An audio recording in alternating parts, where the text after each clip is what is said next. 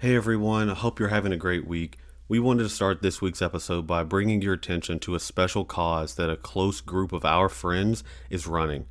Our friend Amanda Trail lost her battle with cancer on July 20th, 2020, a little over a year ago.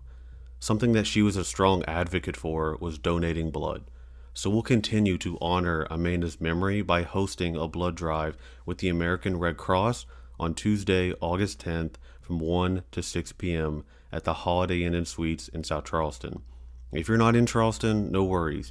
You can find the closest blood drive near you using the links that we'll be sharing on our social media accounts. If you can't donate blood, maybe consider volunteering your time, making a financial contribution to the Red Cross, or sharing information about local blood drives via social media. There are many ways to be a part of this effort. And don't forget, you can show your support by sharing pictures and updates using the hashtag TrailThroughCancer. Trail Through Cancer spelled TrailThroughCancer. Thank you.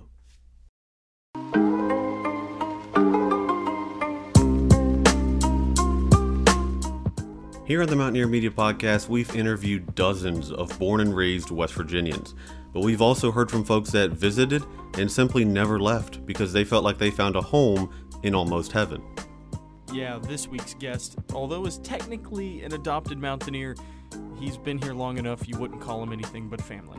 It's Bill Carter we're talking to today. He's the CEO of Mountaineer Employment Solutions, a talent acquisition company. He's helped put hundreds of people into work, and he hopes to make a bunch of people lifelong Mountaineers, kind of like himself. Yeah, we get into a great conversation with Bill around how his firm seamlessly blends cutting-edge technology with down-to-earth people skills that match employers with talented job seekers that are looking to make West Virginia their forever home. Yeah, and make sure to stick around towards the end of the discussion because we get into some more debatable topics. Minimum wage, whether or not a resume is still important when you are applying for jobs. Plus, we also get into Bill's prior career when he was in IT and a teacher, and kind of a funny story about how he got broadband connectivity into a lot of the schools throughout West Virginia. So if you're listening to this and you're a millennial, it was probably Bill Carter who set up the computer at the school you went to. So we get into some funny little details about his whole career like that, but overall, a very fun episode with Bill. So sit back, relax, and enjoy this episode with Bill Carter from Mountaineer Employment Solutions, a great company with whom we've partnered with just a few short weeks ago. And as always, this podcast is presented by Mr. B Chips. Mace, hit the music.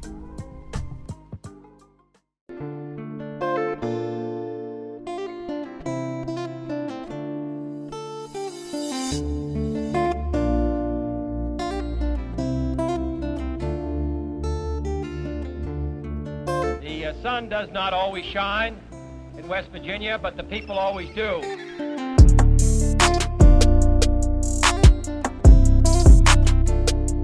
All right, everybody, welcome to another episode of the Mountaineer Media Podcast. And like I always say, it's a special episode because we have one of our new sponsors, partners with Mountaineer Employment Solution, and that is Bill Carter. So, Bill, good morning. How are you?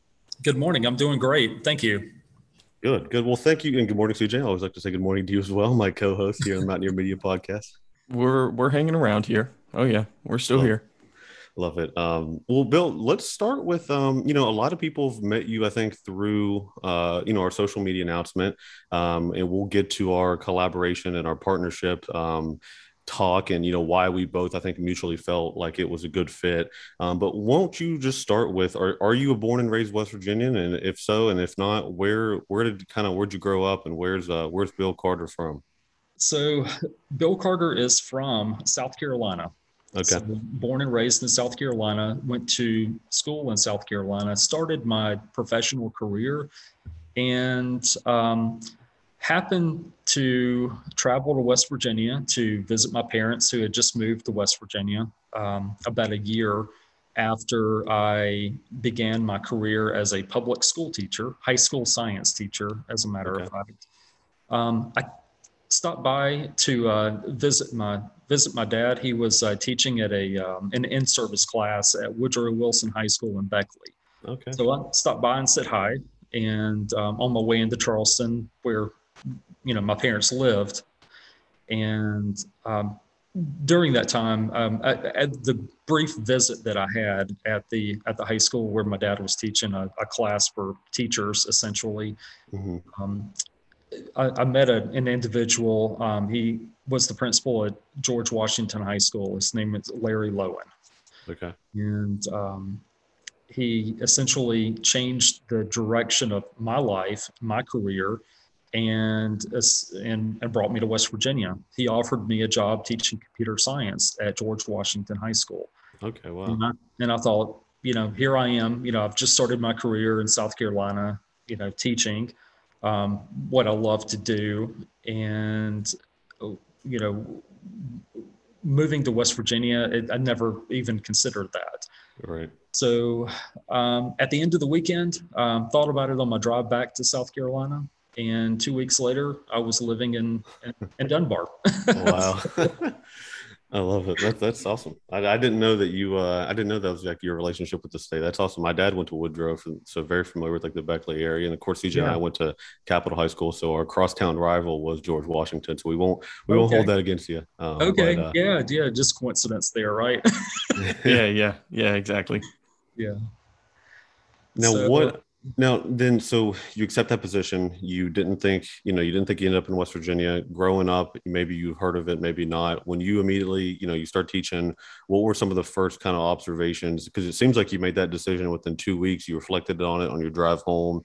You were dreaming of the misty mountains of West Virginia. Once you got boots on the ground and you were here living for the first couple of years, what was it that stuck out to you that felt different, and why? We can flash forward all the way to now. You're maybe one of the most. You're leading a company that's employing West Virginians and doing such cool things for the state. But what was it that maybe stood out to you during those early years?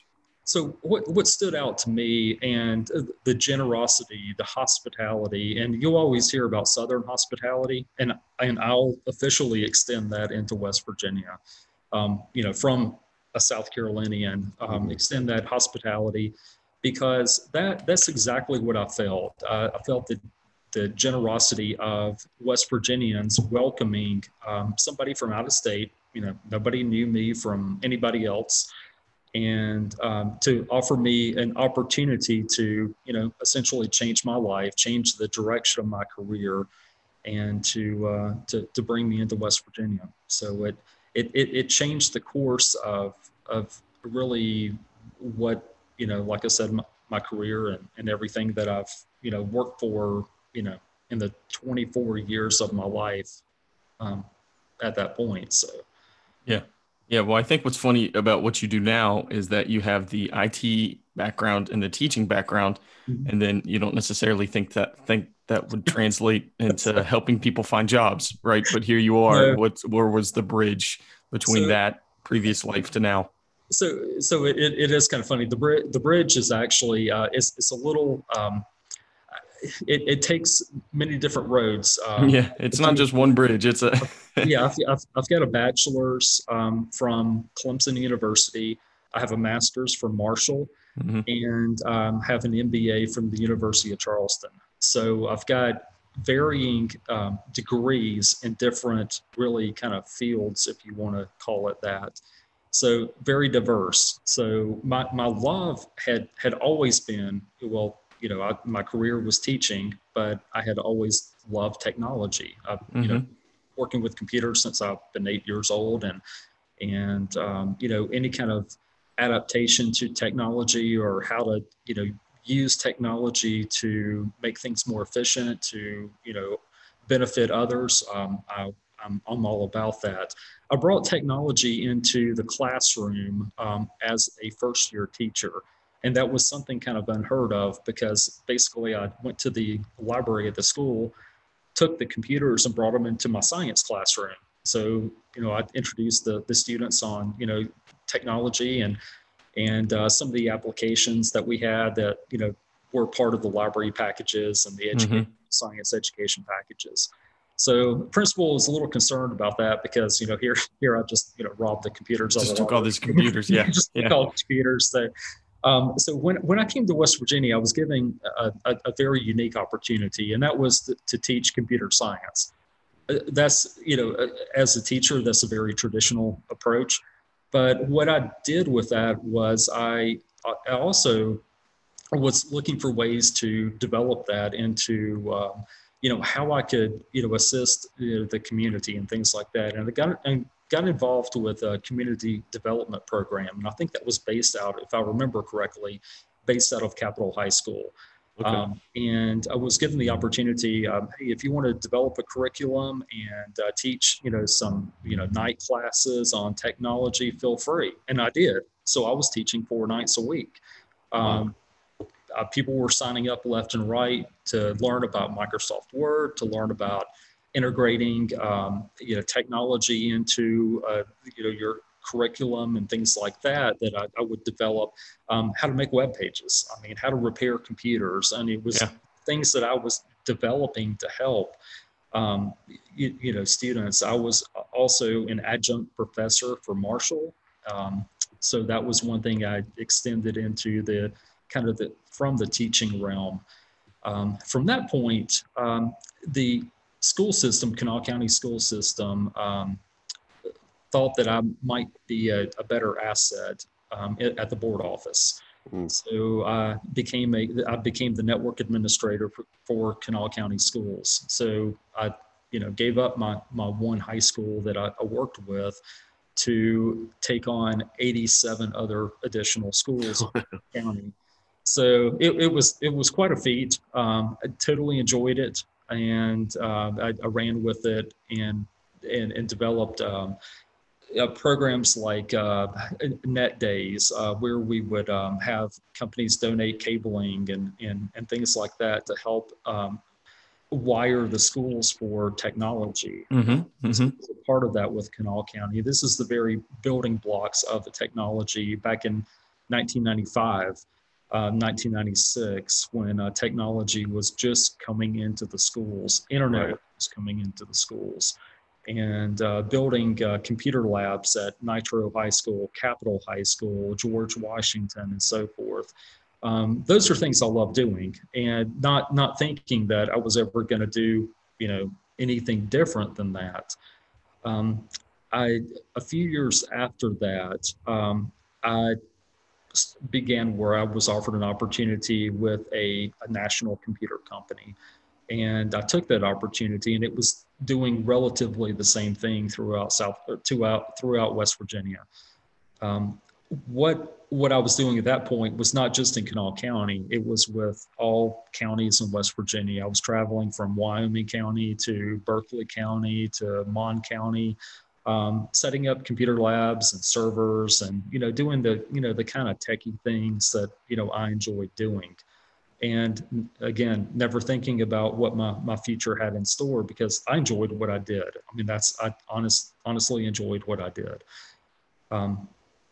From that point, I did move to a larger global company called Electronic Data Systems. And that provided kind of an avenue for myself and my family, or the start of my family, to be created. So my new wife at the time, and I moved to Washington, D.C. I was offered a great position there. We moved in, and it was probably about 4 weeks later, we learned that we were expecting our first child. Oh, very nice. And we looked at each other and said, what are we doing here? Yeah.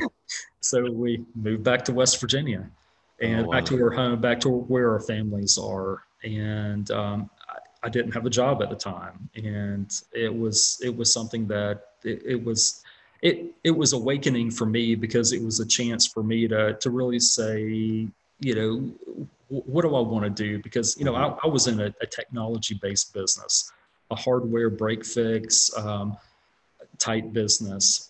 What did I want to do from that? So we were kicking tires at a local car dealership, and was offered, it was coincidences. I do believe in those. was offered a position as a director of technology for Smith Company Motor Cars. Yep. Okay. Yeah. And so Jed Smith, probably one of the greatest business mentors I've worked with, offered that position, which in turn changed my direction of my immediate career from hardware break fix to I'm interested in business. I want to see where this is going to take me. I see a guy who's Jed Smith, who has been very successful in hardware himself. He started out at Xerox many, many years ago as a salesperson, and then has a car dealership, a very successful car dealership. From that point, I started an MBA program at the University of Charleston. A year later, I used a small local computer company as my capstone project, and was offered a position with that company to help grow that company. And that to me was cool. But that was my first idea of, wait a minute, you can do this for yourself. Right. So I started my company, my first company, Acorn Technologies, about 11 years ago. And Acorn Technologies is a boutique IT support company. I have a small group of clients that I work with. I consider my clients my friends. I mean, we talk kind of on a daily basis. I mean, there's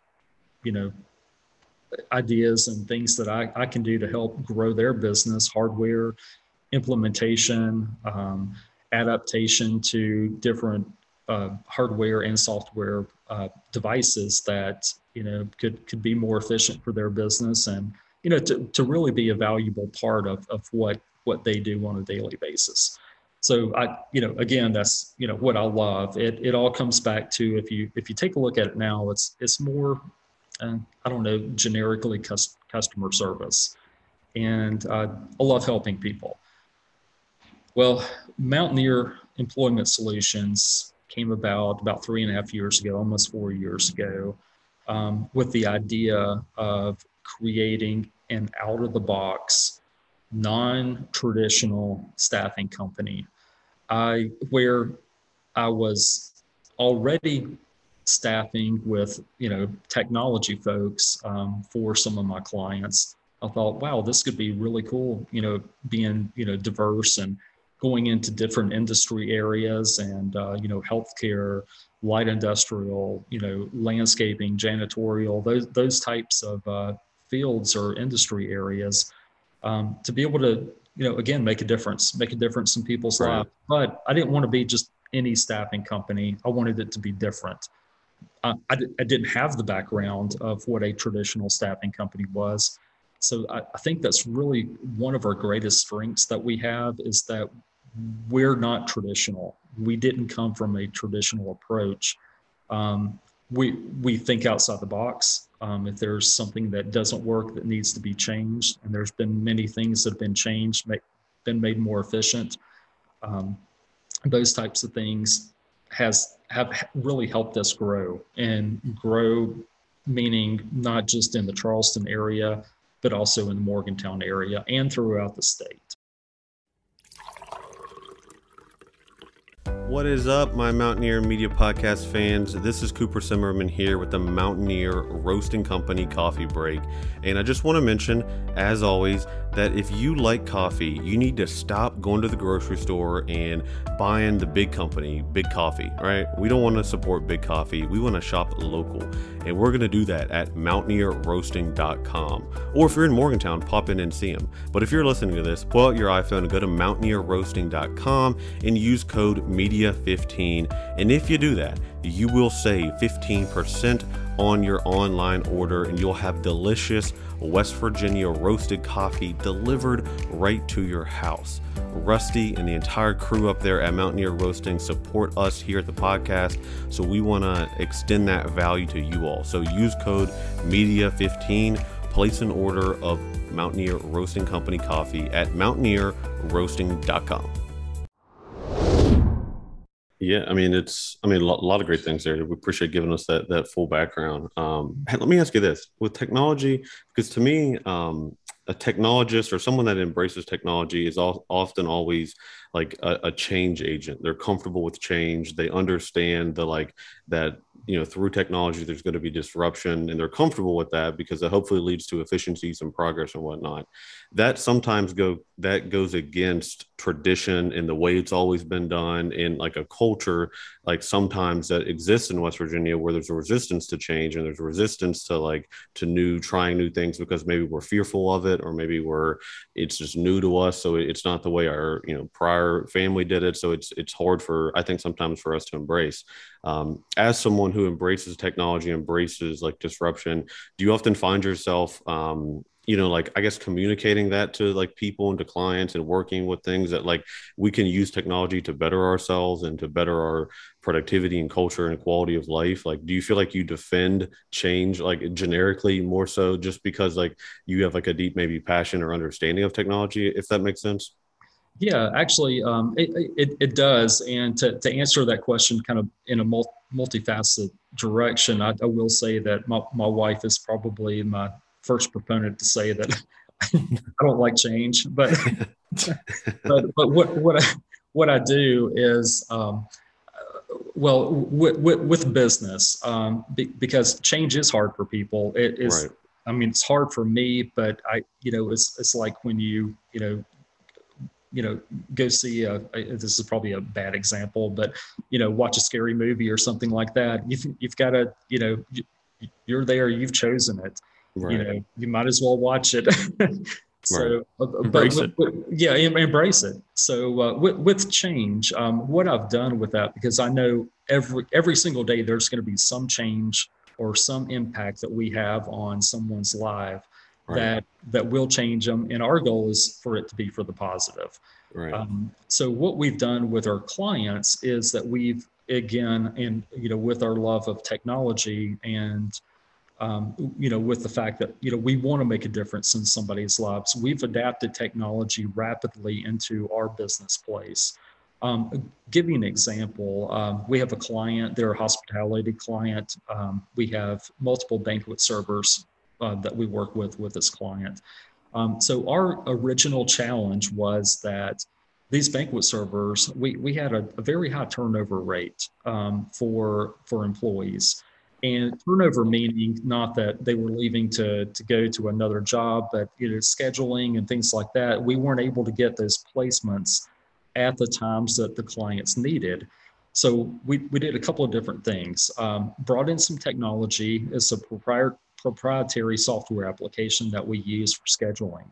So what we're able to do with this software is that we're able to distribute a schedule, a weekly schedule, and say, okay, this client needs 7 kitchen cooks, 2 dishwashers, and 19 banquet servers. So we'll post that schedule and give the employees our people the ability to self-assign their schedule, so they can pop in any slots that they want to. And what that did was we went from about a 20% turnover rate to almost 0% turnover rate by doing that. And the clients loved it. They're like, wow, this is awesome. And that's how, we kind of prove our value with our clients, is we do things differently. Yeah, you can do that with a paper and pencil, but using technology and being able to distribute a schedule like that. And my goal is to provide fast results for the client. We had our schedule completed within 30 minutes of advertising it. So to let the client know that, we're going to have everybody there, they've self-selected their own schedule. So we're going to have those individuals there for the project, Right. and not have the turnover that they're typically used to with other entities. Yeah. Let's get into some of like the details of Mountaineer Employment Solutions. Like, when we know that you help put, like you said, 7 positions in one here, and sometimes you fill single spots, but like when you get a call for like, hey, we need 30 people, 40 people, does that get you excited, or is that like, okay, hold on, let's think about this? Is it a little nerve wracking sometimes, like when some of the bigger projects and some of the bigger offers come in like that? Well, our processes are the same, whether it's one person or 30 people or 100 people. We recently had a job order for 60 people. And, that's exciting. I mean, business is exciting. But what excites me is making a difference in 60 people's lives, because I believe in people, not employees, because what we're doing every day is we're touching these people's lives. We're making a difference in their family. We're providing for their families. And I'll look back every second of that. I'll look back to my family and, what I do and why I'm sitting behind a desk and out on, meeting people and talking with clients and meeting new mountaineers. That's what, that's what I have to, we all keep in mind, the whole team here, is that we're making a difference in somebody's lives. So that's what gets us excited. Like I said, our processes are the same. The way we recruit, social media, we use job boards and things like that to recruit as well. We have a great candidate base, and we have candidates and employees are people that continue to strive for other positions. And that's what we want to do, is we want to find the right fit. We specialize in temporary to permanent positions. And the goal of that is to place these individuals in positions that are going to be long-term careers. And that's how we align with our clients, is, we want to work with a client that believes in the same thing that we believe in, and we believe in the same thing that they believe in. So, make sure that the fit is there on both sides. Long-term success. Yeah. So if you're a business owner listening to this, hey, reach out to Bill Carter and their team, because they can help you, get positions filled. I want to ask you, Bill, about, because we speak about the economy and the job market often with guests on here, and also on social media. We'll go back and forth with people. The current pandemic has been an interesting time for employment, because in real time, we basically played out a whole scenario where the government extended benefits that were we haven't seen benefits quite robust like that in terms of unemployment benefits, given the crazy circumstances. They've been off, they've been on. Some states are pulling it back, some states aren't. Now there's a dilemma where some small businesses are saying that, that it's hard to find people maybe in entry-level positions because of these government benefits, and that we've created a state where, it's now like you're unincentivized to work, and all in all, people can bring their own political opinions into it, and often it gets like really charged up based on that. But from your standpoint, what are some of the challenges that small businesses have? When they talk about things like minimum wage, when they talk about things like earning like appropriate levels of income, like how, in your opinion, or from your feedback from clients, is that process, like, are people still struggling to fill positions? Obviously, if they're working with you, that you're going to get them filled quickly. But is that dilemma, is there some truth to behind that dilemma, that it's been an interesting, like, challenging time to find employment, or to get folks maybe to take a position they otherwise wouldn't have? Yes. So the challenge there is to not think in a traditional manner. Meaning that, you had a position that paid, a certain wage, you have a pandemic, and then you go back and expect that position to pay that same wage for the same worker, or even a better quality of life for the worker. Right. It's not the same. And that's what, as a business, we've adapted to that. We understand that, we've recognized that, and we've changed, the way that we think, because we're not a traditional staffing agency. We're not a traditional employment agency. And again, our goal is to help place people into great jobs, mountaineers into great jobs. So what we have to do is to work with our clients and determine the best wage that we possibly can, that they're probably not used to. to find the right person for the job. And that it again, going back to change is difficult, and I totally get it. Yeah. But if we have to compromise some on our side, as far as what our processes and procedures are, and when I mean compromise, I mean to tweak or to change maybe some of the ways that we recruit. We can do that. We can do that on the fly. We're a business that moves with the anticipation of finding great people. Yeah. So to answer your question, yes, it has been a challenge, but we can't think about what we had in the past last year, Right. because that $10 an hour position may now be a $12 an hour position. We recognize that, and that's where we have to not only educate our the candidates that come into our office, but we also have to educate our clients, and we have to work with them in different ways to have that understanding and Right. find out really what their best fit is. So are you saying it's almost more competitive now than it used to be before? Competitive meaning for candidates? Well, candidates, and then just like you'd said, one job actually might be paying more now because they are in such need to get people in there. Does it bring a little more competition to fill certain spots, or also on the other side of that, is it still harder to just get people to sign up for anything at all? I guess Well, is what I'm saying. so we've not had an issue getting people to sign up Hmm. for positions to come into our office and sign up as a candidate. We've not had issues with that, but where we see our challenges are that that position that they were used to, for example, for $10 an hour, that position may be, you know, they may be in a better skill set. They may be, realigned with their career.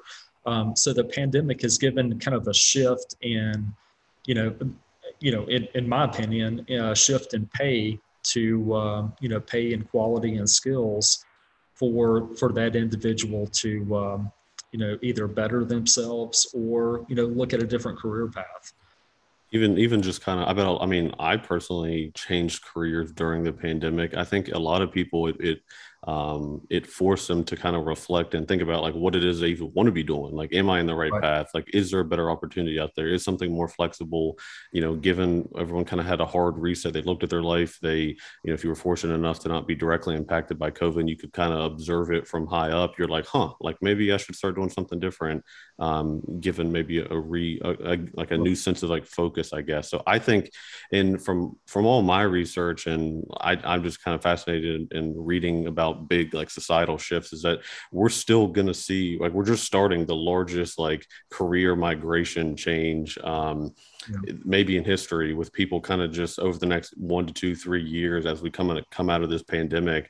I think a lot of people are just like I said, they reflected, they have a different opinion of what they want out of life and out of work and out of the expectation. So it's a good time to be in the career staffing business, I guess, if that is ahead of us.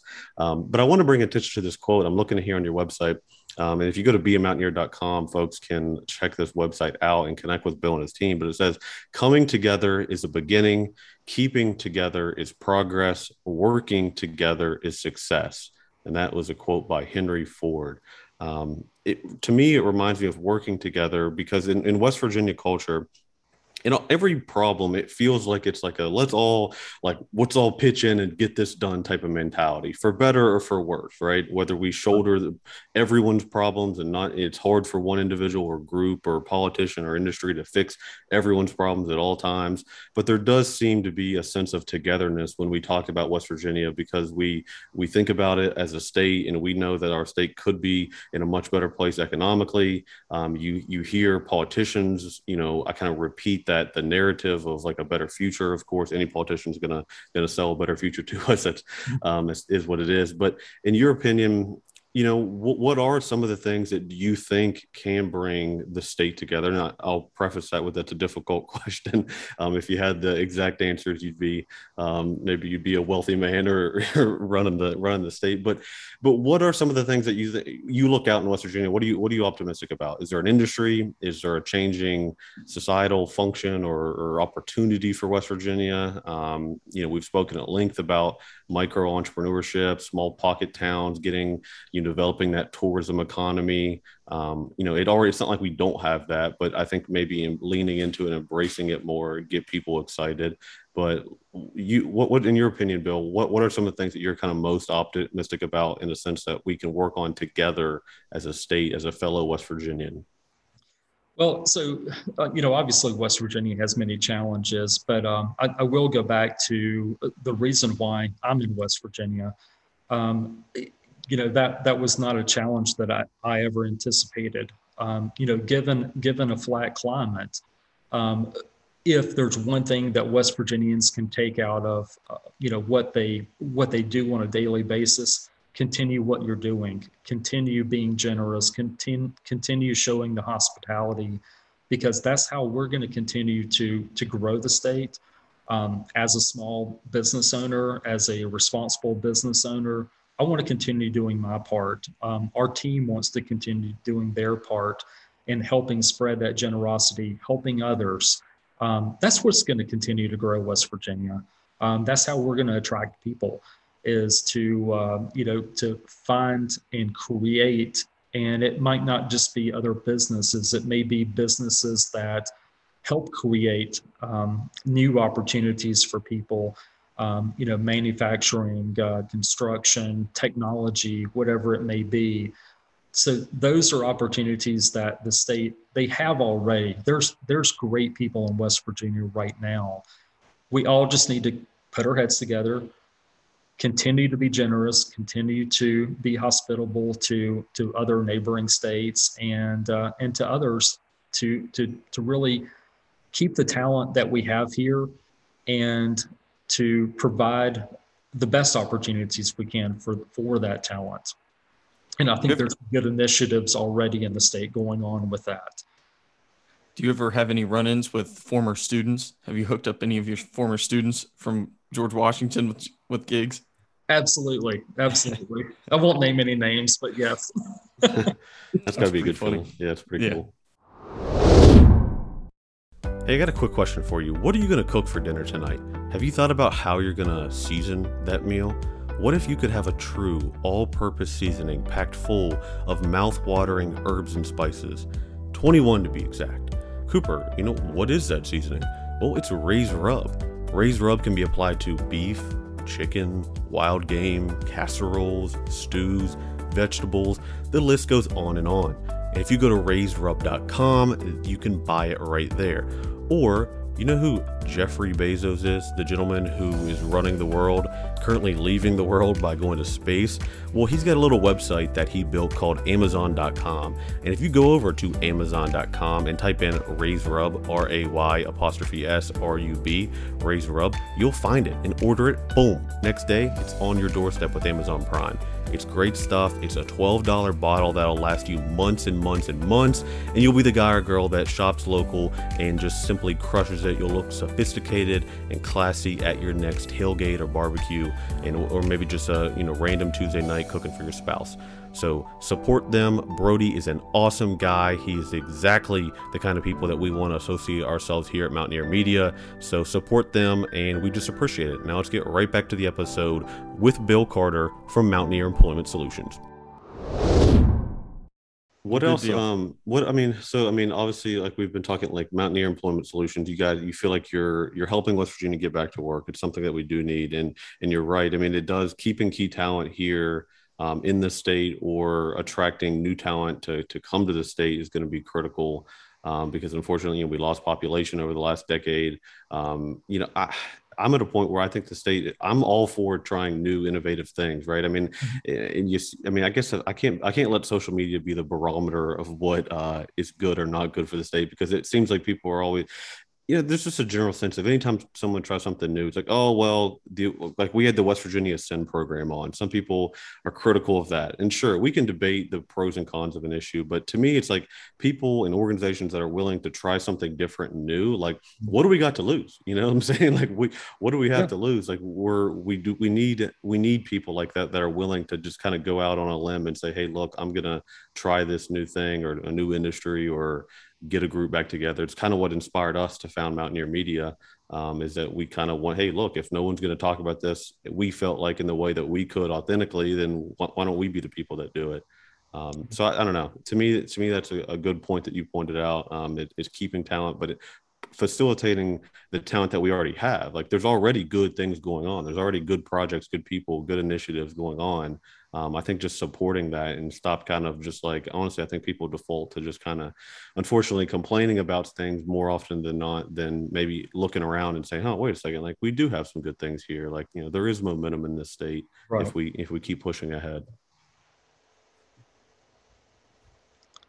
Yeah, you bring up a good point, and I applaud what Brad Smith is doing, and John Chambers as well, because you're talking about two people who were born in West Virginia, Right. that left West Virginia, but they always have West Virginia in their heart.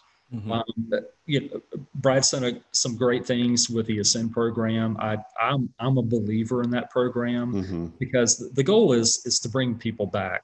Now, what I would challenge Brad, I would love to have a conversation with him at some point, because what I think is I have some ideas that could possibly help not only bring those people back, but provide other opportunities for those individuals. In talking about, careers and career-based development and so forth. Things like that, because, you can bring people back, but, we have tourism, we have, some great opportunities in West Virginia, but we want those people to not only look at the next 3 to 5 years of their life, but to look at the next 50 years of their life. Mm-hmm. What can they do to really build that career, build that family-based business, and to develop that. So, yeah. Yeah, no, I agree. Yeah, and it only makes sense, right? A lot of what Brad wants to do is bring these people in from remote working, but if you can give them an opportunity that might be even better within the state, then Right. that's exactly. a true win-win. Yeah, exactly. I mean, because, with businesses downsizing, and I'm not talking about just in West Virginia, I'm talking about all over the nation. With businesses downsizing, remote workers may be the first to go. I'm not saying that they are. I'm just saying that, there, are potentials. No, nothing's for certain. But, with that, then, what do we have? So we have to continue. We can't continue to sit on opportunities that may exist and not move on those opportunities. So we need to continue that movement forward, and it has to be with jobs. Yeah. Right? Yeah. You were helping put the puzzle together. Yes. Truly. I mean, that's exactly right. Yeah. A question for you, Bill. Are resumes still important? I know it's kind of a funny question, but are resumes still important? Or, let me just stop. I'll let you answer that, and then I'll share my opinion. Are resumes still important? To answer the question, yes. Again, there's multiple things that go into that answer, but yes, it gives us an indication. And I'll just kind of break off really quick. Sure. What we've been able to do is to take a process that a traditional employment agency or staffing agency may take, roughly an hour to an hour and a half. We have that process down to about a 15-minute science. What we do is we invite a candidate to come in to our office. We have a process that we go through. The resume is part of that process. Mm-hmm. We have some other things that are required, documentation and things like that. But we also, in our office, we do have that traditional approach, meaning me, that's probably my age, I'm not really sure, but that traditional approach where we like to meet everyone. Right. We like to meet face to face. If I'm in the office and I see a candidate come in, I'll go out of my way to shake their hand or say hello or thank him for coming into the office. It's important.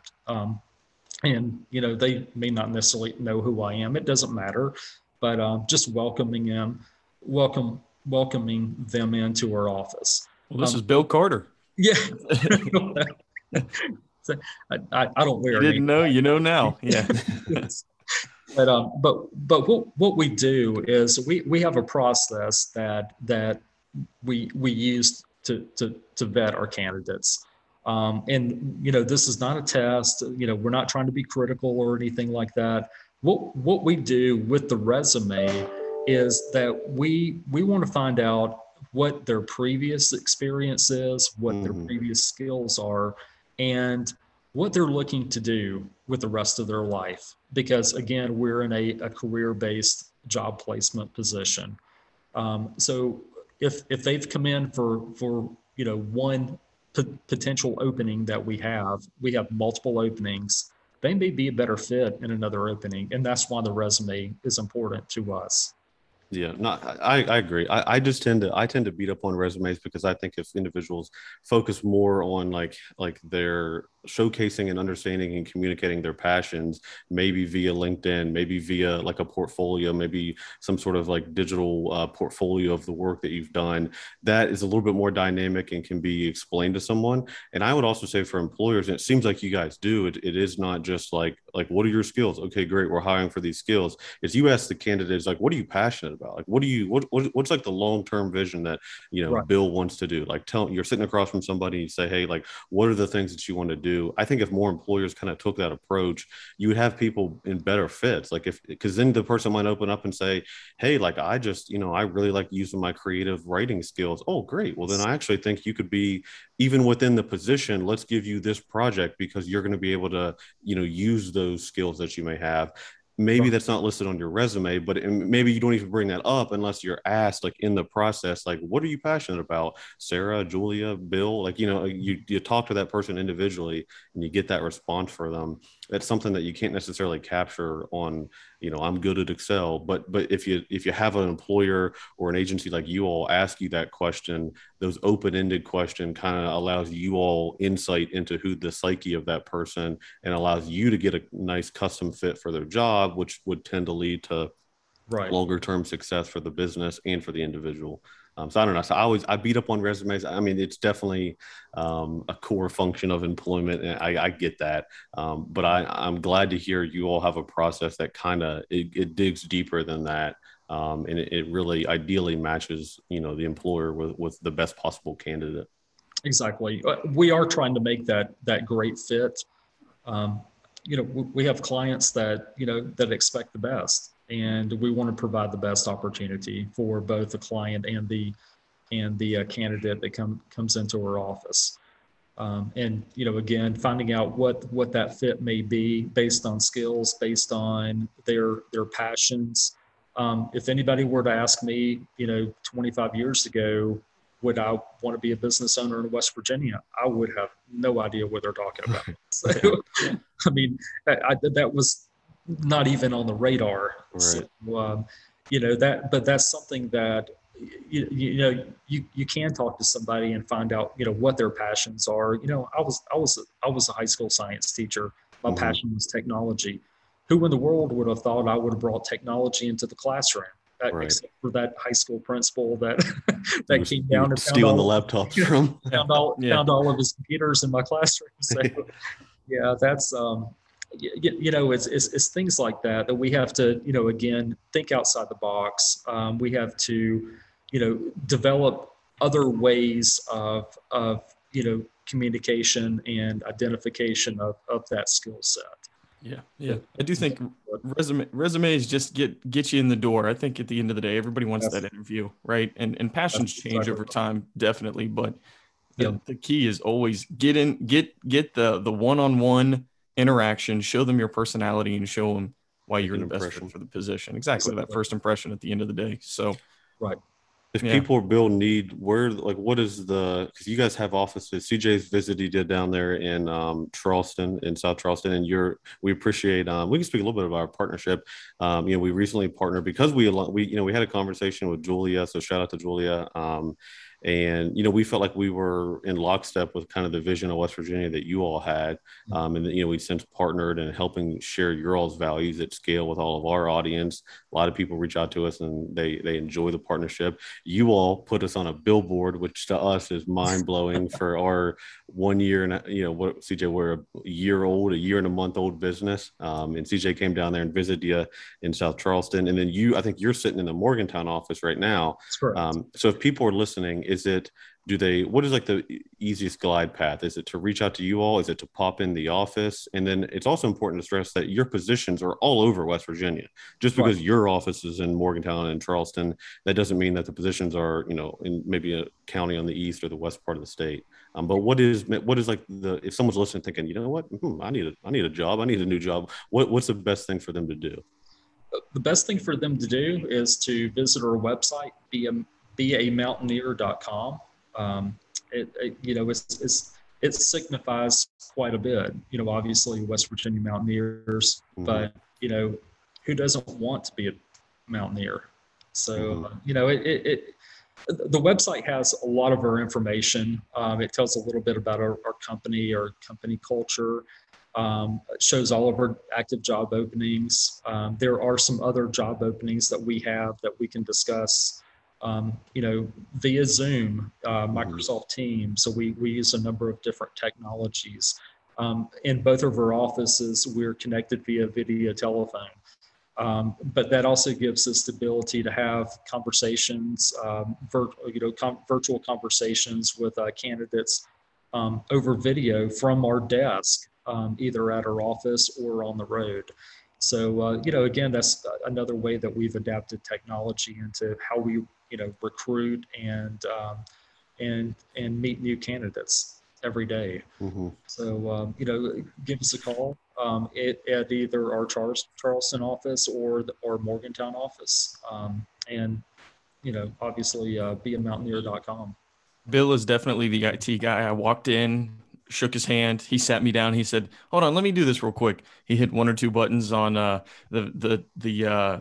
phone conference system, and one of your assistants, Julia, who's running the Morgantown office, helping run the Morgantown office, she pops up on the other side. So you've got everything interconnected between the two offices. Are you a Star Wars fan, Bill? Do you have I feel like you're like a big Star Wars guy or something. Where'd you get this inspiration from?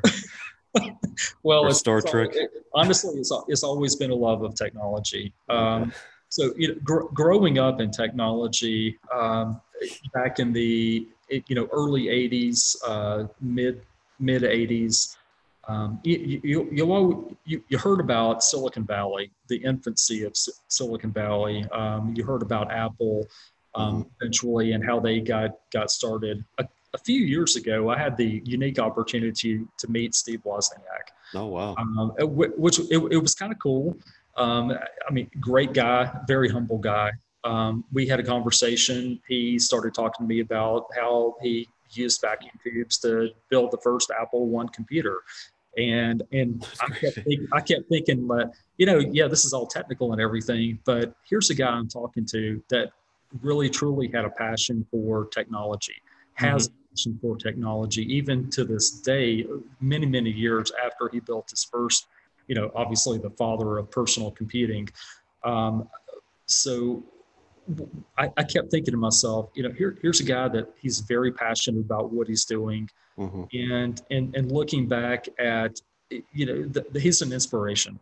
He's an inspiration to me because I want to continue a passion like that in what I do every day, whether it's technology or the people powered industry, with staffing.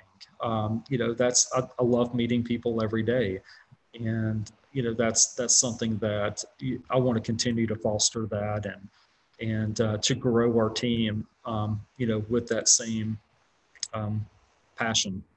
I'm still a little mind blown that you kind of got at least Kanawha County and parts of West Virginia on the grid you kind of got him on the internet grid for like. You're the father of Kanawha counties. But honest to God, like, because that was us. Like right after you did that, that was us that came through. To me, that was like very like that just hit home when you were telling that story, because neither Cooper and I knew that. Like you went around West Virginia, definitely in Kanawha County, to set up labs and get internet, the internet connected. And to us, it's like, damn, Bill was in the lab 2 or 3 years ago before we started playing the computer games. So it was just like, I mean, and really all of our first experiences with the computer was probably in school. I mean, we didn't have a computer until, when did we get computers? Mid elementary school. I mean, like I think my mom got her had a work laptop when I was like, 8, 9, 10 years old. And that was like kind of my early introduction to like home internet. But like the school, anytime you went to the school computer lab, that was the best day of the week, Right.